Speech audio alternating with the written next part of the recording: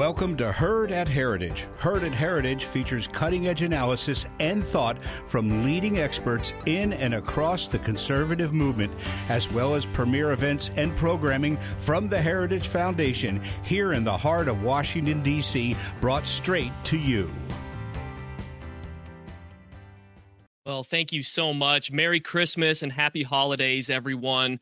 Before I get into intros, I just wanted to thank Catherine and the events team for being such a help in putting these events on. It's not easy to juggle 7 different schedules and make sure people are looking good, sounding good, and are organized well. So kudos to Catherine, the events team. Thank you so much.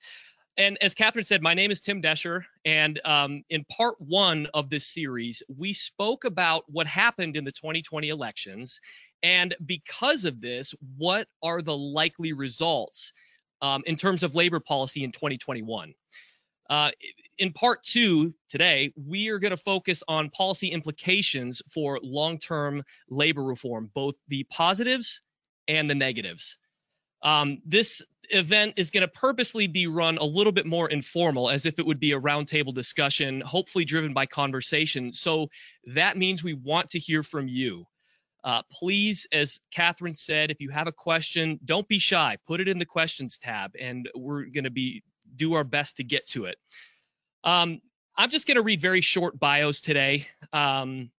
As we're have such a limited time frame. So I'm going to go ahead and invite all the participants, if you could, to share your screen with us. And I'm going to start off first with my friend, Vinny Vernuccio. Vinny is the president of the Institute for the American Worker. He's been covering labor policy issues for a decade, focusing on the big states, New York, Michigan, traditional union strongholds.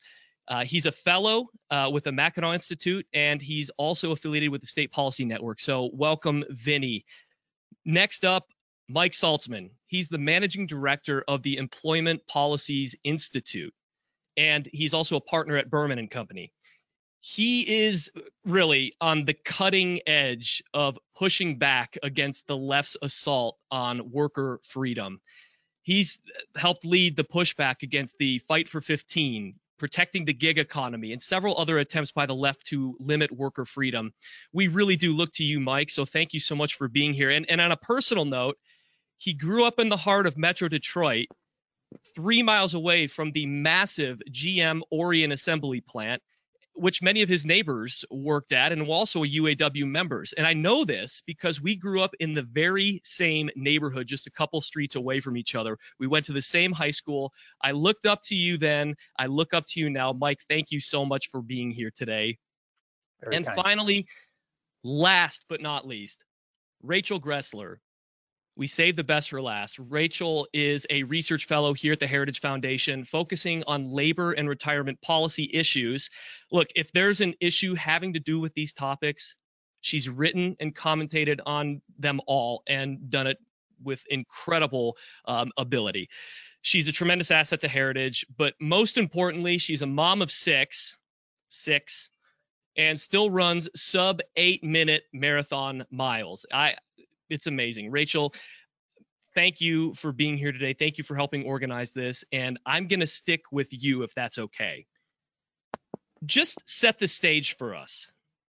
It's important to know where we came from in order to know where we're going. So if you could just give a brief history and just a little bit of the evolution of unions in America, I think that would be a great place to start. Sure. Thanks, Tim.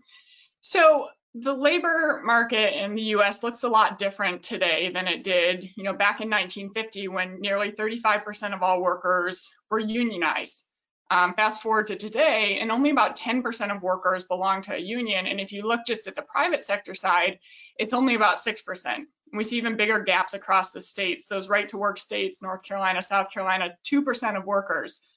There are some heavily unionized states like New York and Hawaii where it's over 20%. And those are where, it's the forced union state and those workers don't have a choice. But I think that a lot of the decline of labor unions is just a natural fact of many of the things that those unions used to provide for workers are now provided through the law. And also just the fact that the globally competitive economy has, weakened the unions and empowered workers because it's given them that broader outlet to compete. So, you're talking about Detroit, and back when the only cars that Americans could buy were those that were made by the UAW workers, the union had the power to impose those above market compensation packages without any threat of competition. Of course, that meant higher prices, so fewer people could afford the cars, and if fewer people buy cars, then fewer workers are needed to produce those jobs, so there are fewer jobs available. And, I think that we've seen the UAW as one of those examples, kind of the decline in the auto industry in the US because they have remained unionized, and the union in particular has remained insistent on its original role instead of shifting to more of what workers want, which might be more flexibility or pay for productivity. So production today is half of what it used to be for the US auto market. And I think that we just need to look at what unions were, what they are now, and maybe what they could be instead, because we really don't live in this industrial area labor market where people clock in at 9 a.m., clock out at 5 p.m., and they all produce 20 widgets. People are more educated, transient, and so we need to see what would work better for today's labor market. I think it's a fair assumption to say that people are in a much different position as they were back then. So things will naturally change. And Mike, I wanted to shift to you because one of the main issues that we continue to hear about if we're in labor policy circles threatens to change with the changing situation for workers, and that's sectoral bargaining. And we see that given certain voices on the left, this could potentially be coming. So first things first, I hope you can explain to us a little bit what that is and maybe how this would differ from historic union representation. Sure. Thanks, Tim. And thanks for the kind introduction earlier. In the United States, typically the union system, we have what's called an enterprise bargaining system, which generally means negotiations are happening on the company level. And unions, when faced with the kind of trends that Rachel just described with declining membership, they've sought in recent years sort of certain strategies to improve their performance under the status quo. And so there's a piece of legislation called the Employee Free Choice Act some years back, and then more recently we have the PRO Act. These are all designed to enhance their ability to organize more workers under the current system. But what a number of politicians and think tanks now and some influential unions like the SEIU have proposed is this new model that's called sectoral bargaining. Now, under a sectoral system, you have a set of standards that are set for an entire industry that have the legal and binding power of law. The SEIU in particular has spoken favorably about this idea because in hard to organize industries for them, like the restaurant industry, they would prefer to sit down at a table with a couple of other large companies and negotiate a set of standards that apply to every company in the country, whether or not they're part of a union. Now, the sectoral system is common, not common in the United States. It's very common in Europe. But I'd suggest to people that I think we're getting a little bit of a bait and switch here. I mean, what we've been offered is this idea that we're going to have this kind of enlightened European labor relations system here. But what we're actually getting is something more like what they have today in New York with the wage board system, where you have a very highly politicized system where politically connected insiders, labor unions are able to use this wage board system to set standards and policies that employers have very little way to challenge, and that many employees don't like either. We can come back to this later, but I think the one note I'd make that I think is important is that the German system is actually, while it's sort of held up hypothetically as something that we would be bringing to the United States with sectoral bargaining, most unions in the U.S. wouldn't like the German system. I mean, in the German system, entire textbooks have been written on this, but really you have these sectoral agreements that are made between employers associations and unions that employers are able to opt out of. Employers don't have to be part of those agreements. What unions want to have here in the US, and again, we can talk about this more about how it works in New York, is a mandatory thing that employers cannot opt out of. Right. And Mike, talk just a little bit more about the effect that has on employers in general. I want to nail this down because it's such an important issue here. So talk a little bit about the effect that would have on the employer specifically. Sure. Well, I can give you a very specific example of how this would work. So in New York, when the Fight for 15 started ramping up and labor groups were looking for a statewide win on a $15 minimum wage, Governor Andrew Cuomo took to the pages of the New York Times and he said, I'm going to create a $15 minimum wage in New York, and I'm going to do it by creating a wage board. Now, hypothetically, these boards are supposed to be independent, and we're not really supposed to know the outcome of the board until after they've taken testimony. In this case, Cuomo knew at the very beginning what the outcome of the board would be. And so what happened is there was a board that was appointed. There were a series of hearings held where unions packed the room. I was at the first hearing in Buffalo. They shouted down any speakers who tried to talk about what a bad idea it was. And then at the end, the board came back with a series of recommendations that created a $15 minimum wage for specific industries, in that case, the fast food industry in New York. If there's anybody who's listening today who's part of the gig economy, they may be familiar with this from New York City, where the Taxi and Limousine Commission used its power to set wage regulations and also caps on for-hire drivers for New York City. So these boards are very powerful. It's very difficult to challenge what they do legally. And the difficulty is if you are an employer, especially in one of these blue states, you're naturally at a disadvantage because you have a company to run, whereas your opponents are focused on organizing, and they can be the ones that pack these hearings. They can be the ones that ultimately influence what the recommendations are. And if I can jump in here, as somebody who grew up in rural New York State and had my first job at a Pizza Hut where I made $5.15 per hour, which was the minimum wage. New York, this is one size fits all policies that get imposed on large portions. We're talking about whole states or sectoral bargaining, the entire US, that just don't work well. We're on the pathway to $15 per hour where I grew up in Western New York State, and it's going to crush the economy there. I mean, these are mom and pop small restaurants that cannot afford to raise their prices. People will stop going there. And so $15 per hour there is not the same as New York City. Thank you for that, Rachel. It's a great example. Vinny, I wanted to shift to you. We saw President Trump forge a connection with union workers and members, unlike many for Republicans in recent history. And there's some fairly prominent voices on the right who are calling that we almost double down on this outreach to unions by using federal mandates, things like that. Can you just talk a little bit what that looks like and what it would be? Is there a potential bond or partnership forging there with people on the left and the right? What does that look like right now? Yeah, absolutely. And Tim, hey, thanks for having me on. And once again, thanks to Heritage for co-hosting with I4AW. Really excited to do this series with you guys. So thank you.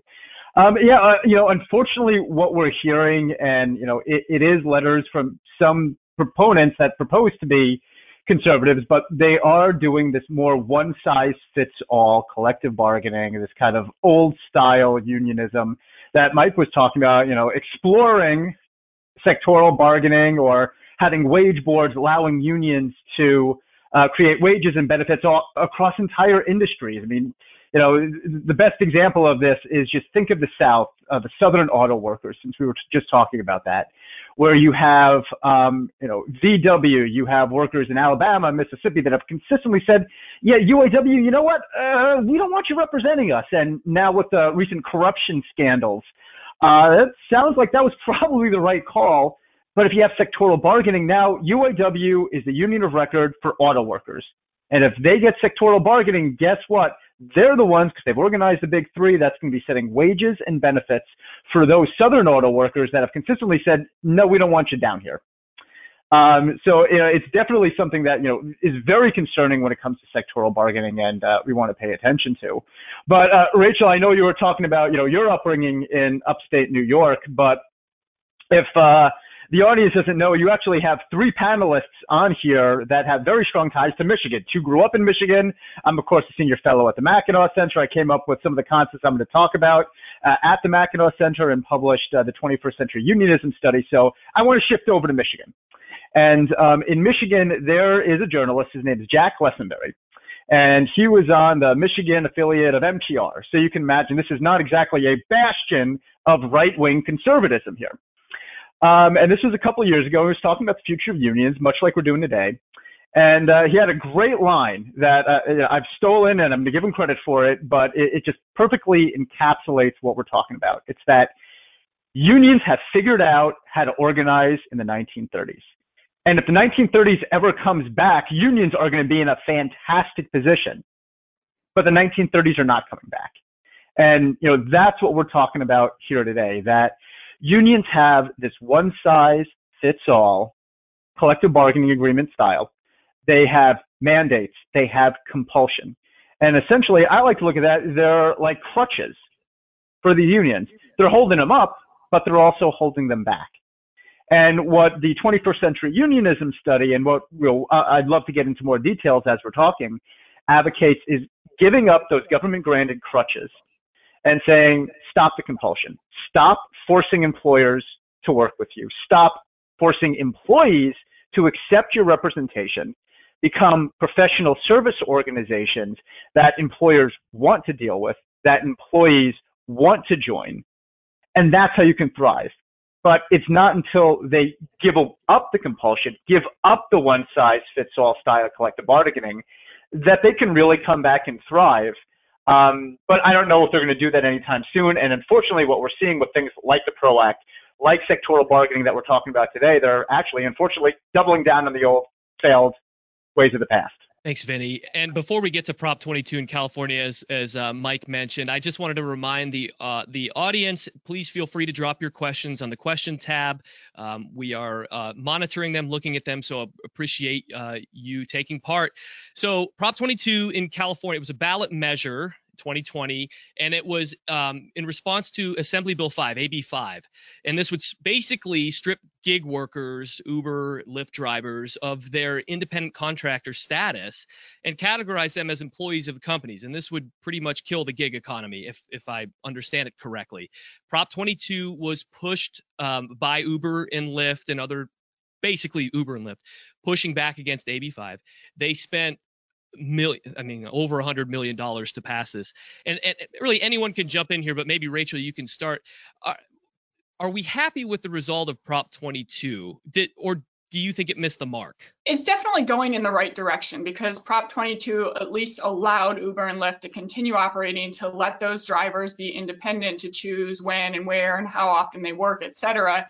But it's important to note that when we think of Prop 22 and the law that was behind it, AB 5, is being the gig economy, that's really only a small portion of who it was targeting. It's really all independent workers. That's, contractors, temp workers, anybody who wants to be their own boss is covered under that act. And it's essentially limiting your freedom, taking away your livelihood in many cases for those workers. And, as Vinny said, the unions were great for 1930. 2020, we're seeing this big uptick in the number of people who want to be independent. And I think COVID-19 is going to bring on even more as people have experienced, working from home, maybe doing some contract here and there to patch jobs together. And so it's really just shifting away. But the Prop 22 is a partial solution, but we really need this to apply across the board, not just to the gig companies. And we also don't want to get into this, trading options here and saying, well, if you will provide these types of benefits under these circumstances, then we'll let you keep your platform available, but only if you apply the government regulations that we impose. So there's still a ways. Well, Tim, I think Prop 22 is interesting because it suggests a different. I mean, it not only did it preserve the independent contractor status, it created some level of wage guarantee and benefits for gig workers, which is what the concern that had been raised about folks who work on on-demand platforms. And it's interesting to me because I think sectoral bargaining is in a sense, it's sort of like it's like going to the doctor to with a cut on your finger, and the doctor, well, we could, one way to take care of the cut is, well, we could just cut your hand off. And that's sort of like the sectoral bargaining approach, where they say, we'll upend everything to solve this problem. And Prop 22 is sort of the more targeted approach, where it says what we're trying to do, and what I think sectoral bargaining proponents are trying to do, at least as it relates to the gig economy, is say, we have these workers and we'd like to find a way to give them certain guarantees in terms of, let's say, wages, benefits, some sort of equivalent of unemployment insurance. And they've used sectoral bargaining as a way to try and get that to folks, to have some representation.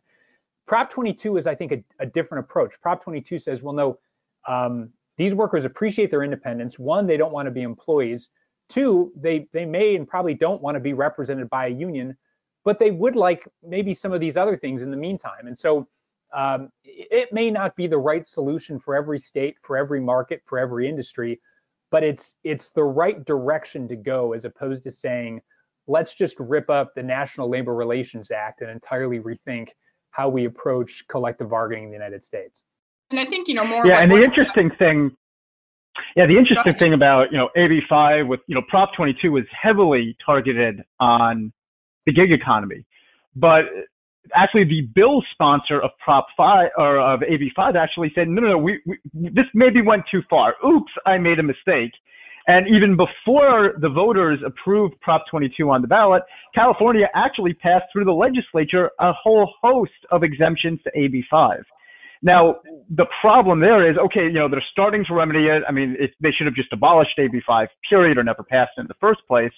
But now we're seeing things like the PRO Act, and we're seeing things at the federal level that are still exactly the same as AB5, but without the exemptions. So we're seeing these attacks on the gig economy and independent contracting that even California has said has gone too far, yet federally they're basically trying to Californize the entire state, when even California lawmakers have said, this probably wasn't such a good idea. Somebody put this in context for me. If AB5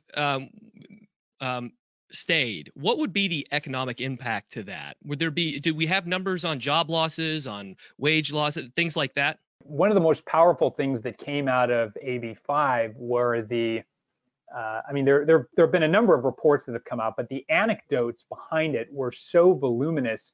There's a freelancer out there named Karen Anderson who started a Facebook group called Freelancers Against AB5, and I've come to know Karen pretty well, and her group grew exponentially. She's got, I think, over 15,000 members now, and they've got this roll-up of countless stories across all industries, from interpreters to choral singers, Christmas carolers. There was even an op-ed in USA Today recently about how California helped kill these Santa Clauses. So I think part of what made the AB5 debate so powerful and also so difficult for the unions to respond to is that the victims of it had the thing that the unions usually have, which is sort of the compelling pull at your heartstrings stories. In California, you had a small group of connected legislators who were trying to take away the livelihood of hundreds of thousands of Californians, covering 300 plus categories of occupations. Yeah, and on I4AW, we actually have compiled stories of businesses that have been destroyed, entrepreneurs, parents that were doing side gigs because they wanted to homeschool their children, and all of that was destroyed by AB5. And I mean, I've talked with a lot of these folks, and it is just absolutely heartbreaking. So I know we're going to probably share that in the chat, some of those stories. But yeah, I mean, it affects real people. And this is kind of the left and the union's way forward is, no, we want one size fits all. We want everyone to be employees. And now with sectoral bargaining, we want wage and benefit boards so we can negotiate for everybody and not allow entrepreneurship, not allow individuality, and not allow people to make a living as they see fit. Gressler, what were you going to say? Yeah, two key things here about who we're impacting. A lot of this is an issue about what workers want, and a lot of workers want more flexibility. And this, is particularly dear to me as a mother of 6 kids, because that structure just doesn't work, and you're taking away that option, something that they want to pursue. This woman, Monica, out in California, finally got her foot in a door somewhere and was able to start her own flower company. And yet under AB5, she almost had to shut her doors down. She had cancer. She wasn't allowed to hire her friends to come and work for her because she would have had to treat them as formal employees. And so, at least when it's in California, those people can move to other states. But if you talk about implementing this on a national level, you're just taking taking away these new opportunities that are out there for people that never were before. It used to be that the only way you could be your own boss is if you were a doctor or a lawyer or a consultant, somebody that had a high level of education and a high income. Today, somebody with a high school diploma is equally likely to be an independent worker as somebody with a master's or PhD. You know, baby boomers, 29% of them did independent work in 2019. So this is not just one group of people. This is widespread, and it lets them meet what they need to work. You know, people with disabilities who are marginalized, who have health conditions, 46% of the people who freelanced last year said that they did it because they were not able to work for a traditional employer. That means that you take this option away and they don't have an income. So then they turn to disability insurance benefits, other welfare supports, family members. It's really just about taking away opportunities from people, which is the sad part.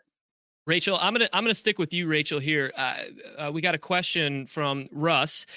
He says, "Can our economist on the call, Rachel, tell us what percentage is $15 per hour of the national median hourly average?" Ooh, that's a good question. I think, you know, it varies. I'm really so glad that got pitched to Rachel, by the way. You know, it varies significantly. That's probably getting up to, you know, 30th, 40th percentile. Heritage had a report a couple years back estimating that a $15 minimum wage would kill 7 million jobs in the US. But of course, you know, states like Mississippi, Alabama are going to be much harder hit than California, New York City. So it's getting pretty high up there. And of course, you think of places like Puerto Rico, where that would be above the median wage, and you just push everybody into the underground economy or again onto welfare benefits. I'm reading here. We have another comment from John. He says UAW equals United Against Workers. And I want to play off of that just a little bit. You know, given the tone and the tenor of this discussion, Vinny, people might think we might be anti-union, but in your recent piece in Real Clear Markets, you talk about how unions can build on the many things that they already do, but only by giving up the monopoly they have on bargaining for all employees and the force they can exert on employers to bargain with them. Just play a little bit, riff a little bit on that, on this, you know, United Against Workers tone and tenor. Well, thank you, John. And I mean, that's kind of like the perfect juxtaposition here because, you know, we have what the unions are pushing. It's the sectoral bargaining. It's one size fits all. It's taking entrepreneurs and saying, no, you're actually an employee and now we can organize you and we want to give you this one size fits all contract. That's the 1930s. That's the Industrial Revolution union model that is not working, why we're seeing union membership failing. They got to give up the government granted crutches and they got to embrace voluntarism and the individual. And, you know, then honestly, I think they can thrive. And, you know, frankly, I think they can do a lot of good that way. But once again, it's not by compelling either employers or employees to work with them. It's providing a service that people want to pay for. And in the 21st century unionism study that I published under Mackinac and highlighted there on the Real Clear article, go through 4 different ways that, you know, they can embrace this. You know, the first is by, and all of these center around being voluntary. No government mandates, no one size fits all, have competition, have multiple options. You know, the first is voluntary certification. Kind of like, I don't know about anybody else on the call, but if you go to a mechanic, you look for that ACE, the Automotive Service Excellence certificate on the wall. Okay, so this mechanic, they've done a certain amount of hours, they have certain qualifications, there's somebody vouching for them. It's not mandatory, but it's up there. It's like the good housekeeping seal of approval. So I know if I go into a mechanic and I say, like, okay, they know what they're doing. You know, that's one way that unions can essentially say, hey, our people are the best. They know what they're doing. They're qualified. Use them if you want them, but know that you're getting quality. So that's one option. You know, the second is as voluntary professional associations. You have the voluntary teacher associations, which are the answer to the one-size-fits-all teachers unions, like the Association of American Educators, that provides things that I'm also going to get into, like insurance and camaraderie and benefits. You have organizations like the American Bar Association. And once again, they're all voluntary, but they're providing service and they're providing things that their members actually value, but they're not forcing it on anyone. Currently, some unions, and I'm thinking of sports unions, entertainment unions, they provide individual representation. So they have, just think of the Actors Guild or our ball players, basketball or baseball players associations. They have their floor contracts, but then all-star players or movie stars, they make a lot more because they get rewarded for their merit. Most union contracts have what's known as a seniority. So the only way you get ahead is by logging another year on the job. Doesn't matter how productive you are, doesn't matter how good you are, just log another year on job, and that's how you make more money. These unions have actually gotten away from that, and the more you earn, the better you are, the more you get rewarded. And then the last one, which is something that, I know was mandated with Prop 22, but I think unions and other groups can provide different types of insurance, whether it's health insurance, unemployment insurance, malpractice insurance, things like that, but do it on a voluntary basis where there's competition and get members that way. And those are ways that they can actually provide services without having one size fits all, without forcing themselves in others. And that's how I think conservatives can actually embrace some things and see common ground with unions if they give up those government granted training wheels. Yeah. We have a question from Kevin. I'm going to throw it to Mike. What can be done to persuade unions to spend less time on politics and more time on workers? He says, I understand union membership actually goes up in some right to work states. That may be because they have to market themselves differently in the absence of mandatory membership. Kevin, I feel like that was a softball, Kevin, but it was really, really good. Mike, go ahead and smack it out of the park. Yeah. Well, there's a couple ways to tackle it, but I would say that I think people tend to learn best when there's a personal consequence to their actions. And I think unions have in recent years been suffering the ultimate personal consequence, which is people walking away from desiring their product or service. And so they've increasingly had to turn to, as Vinny pointed out, either more compulsory ways to try and get union members, or they've become increasingly political because they want politicians in place who will pass laws to tilt the playing field in their favor. I think it's part of the reason when Vinny talks about some of these sort of pro-labor conservative ideas we've seen recently, while we should be open to those kind of conversations, we also need to be very careful about knowing who our partners are in that and making sure that they're acting in good faith. I think it's the other part of, I think, what Vinny was just saying that's really important is that the reason people have moved away, I was talking to a German labor expert recently about this, and he had this great quote. He said, reality moves too fast for unions. And he was talking about how what's happening in Germany, even again, in sort of the ideal, in the left's mind, kind of the ideal European collective bargaining model, younger workers are increasingly moving away from being part of, wanting to be part of any kind of collective bargaining or sectoral agreement, because it's just not adapted to the current economy.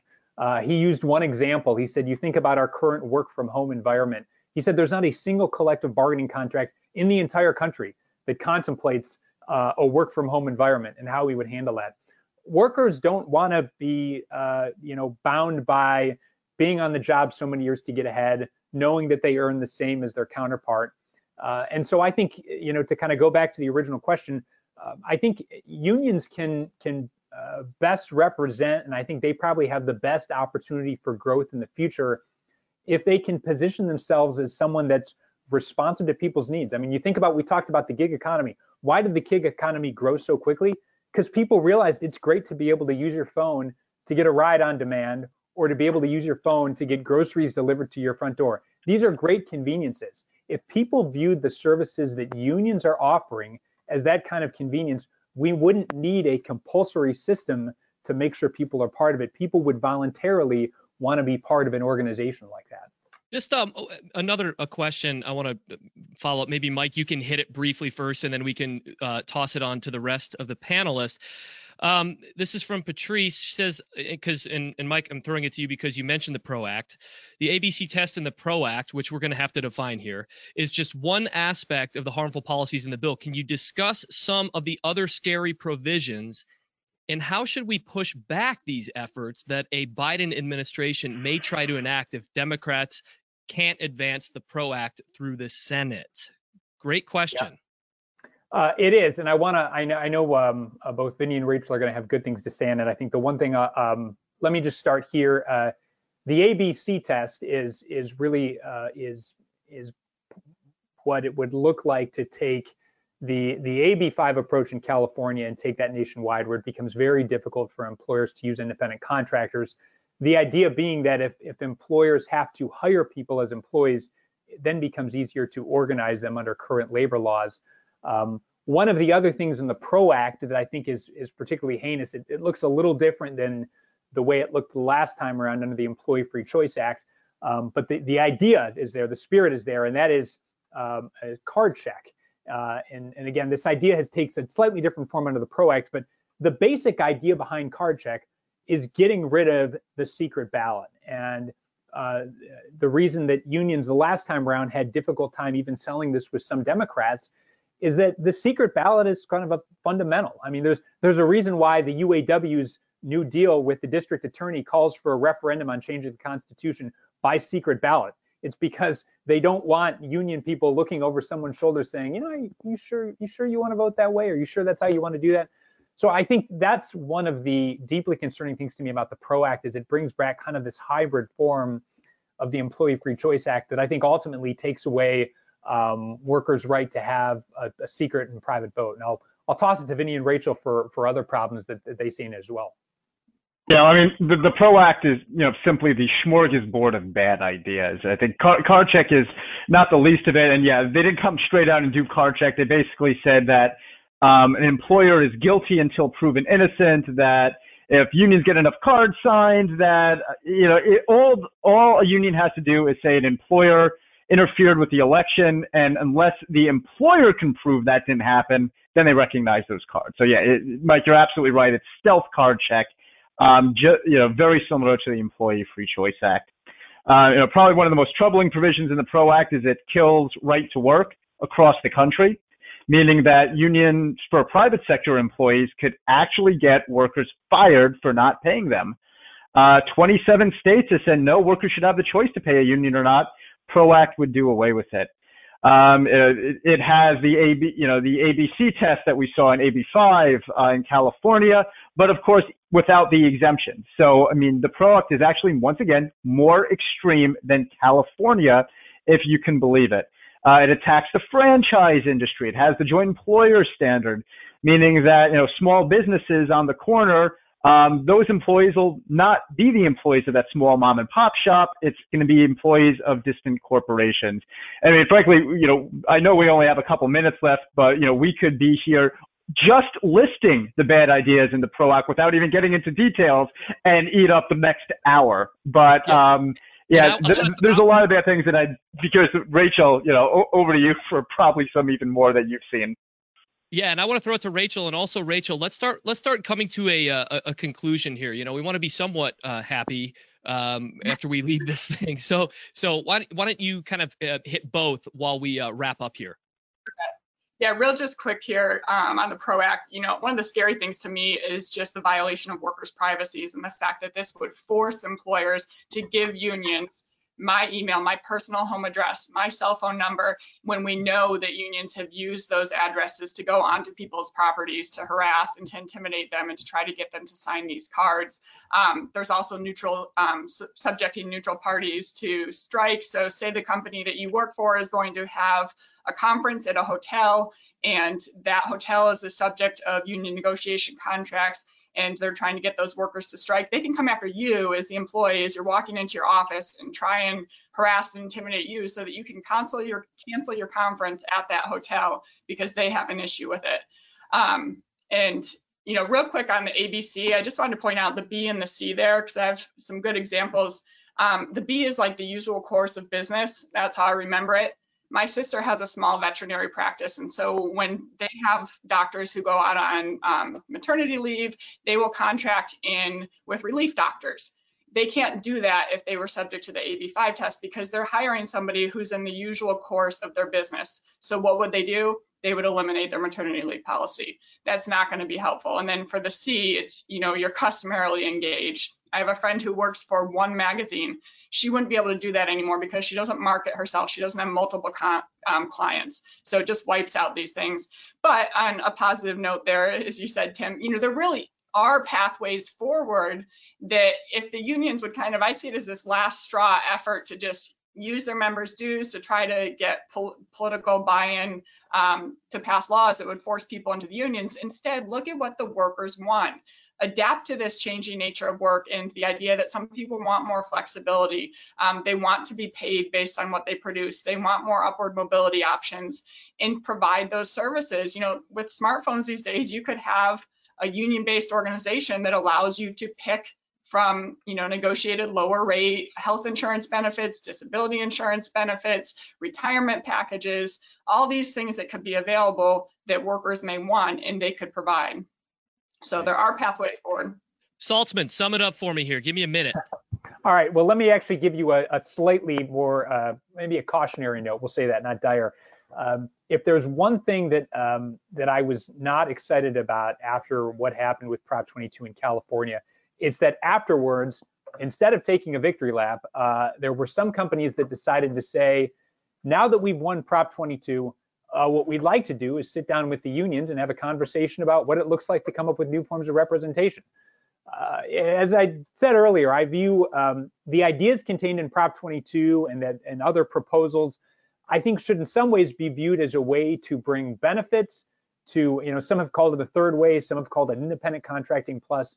There are ways you can bring benefits to workers in the 21st century without forcing all of them to be governed by some sort of sectoral contract negotiated by kind of politically connected unions. And so what I would hope is that the companies that spent so much money on Prop 22 would not snatch defeat from the jaws of victory and go decide to sit down across the table from Mary Kay Henry and the SEIU. Vinny, sum us up, man. Just ripping off, to use your term, Tim, what Mike was just saying. Absolutely. Smaller is better. Individualized is better. Customized, voluntary. That's kind of the heart of what we're talking about here today. If unions want to represent individual workers on a voluntary basis as opposed to this sectoral one-size-fits-all where they're actually trying to expand the old failed model, that's the key here. And hey, if they want to provide benefits, that's great, but it's voluntary benefits, not mandated by the state, not mandated by a collective bargaining agreement, but things that employees actually want to use and pay for and provide the service. And even on a Republican end, that's actually something that, Senator Scott has pushed with the Helping Gig Economy Workers Act, saying that, hey, it won't be a ding against employers if they want to provide these voluntary benefits, voluntary being the key word there, for their independent contractors. Tim, this was great. Thanks. Great job moderating, and thanks to Heritage for co-hosting here. And thanks to the Institute for the American Worker, Vinny, co-hosting, for being a great friend to us and helping us out so much with this. And thank you, all you who are attended, for being here today. This panel has been just a joy to put together. And we know that people join us from all over the place. If you're on the Hill, or if you're at a think tank, or if you just have questions, please contact me. Just use the information listed on the screen. We'd love to continue the conversation with you. And one more thing, immediately following this event, you're going to receive a survey that we hope you'll complete so that we can bring ideas that you care about to the public square. To see the events we have coming up, check out heritage.org/events. And from me and from Heritage Foundation, the Institute for the American Worker, Merry Christmas, Happy Holidays, and we'll see you on down the road.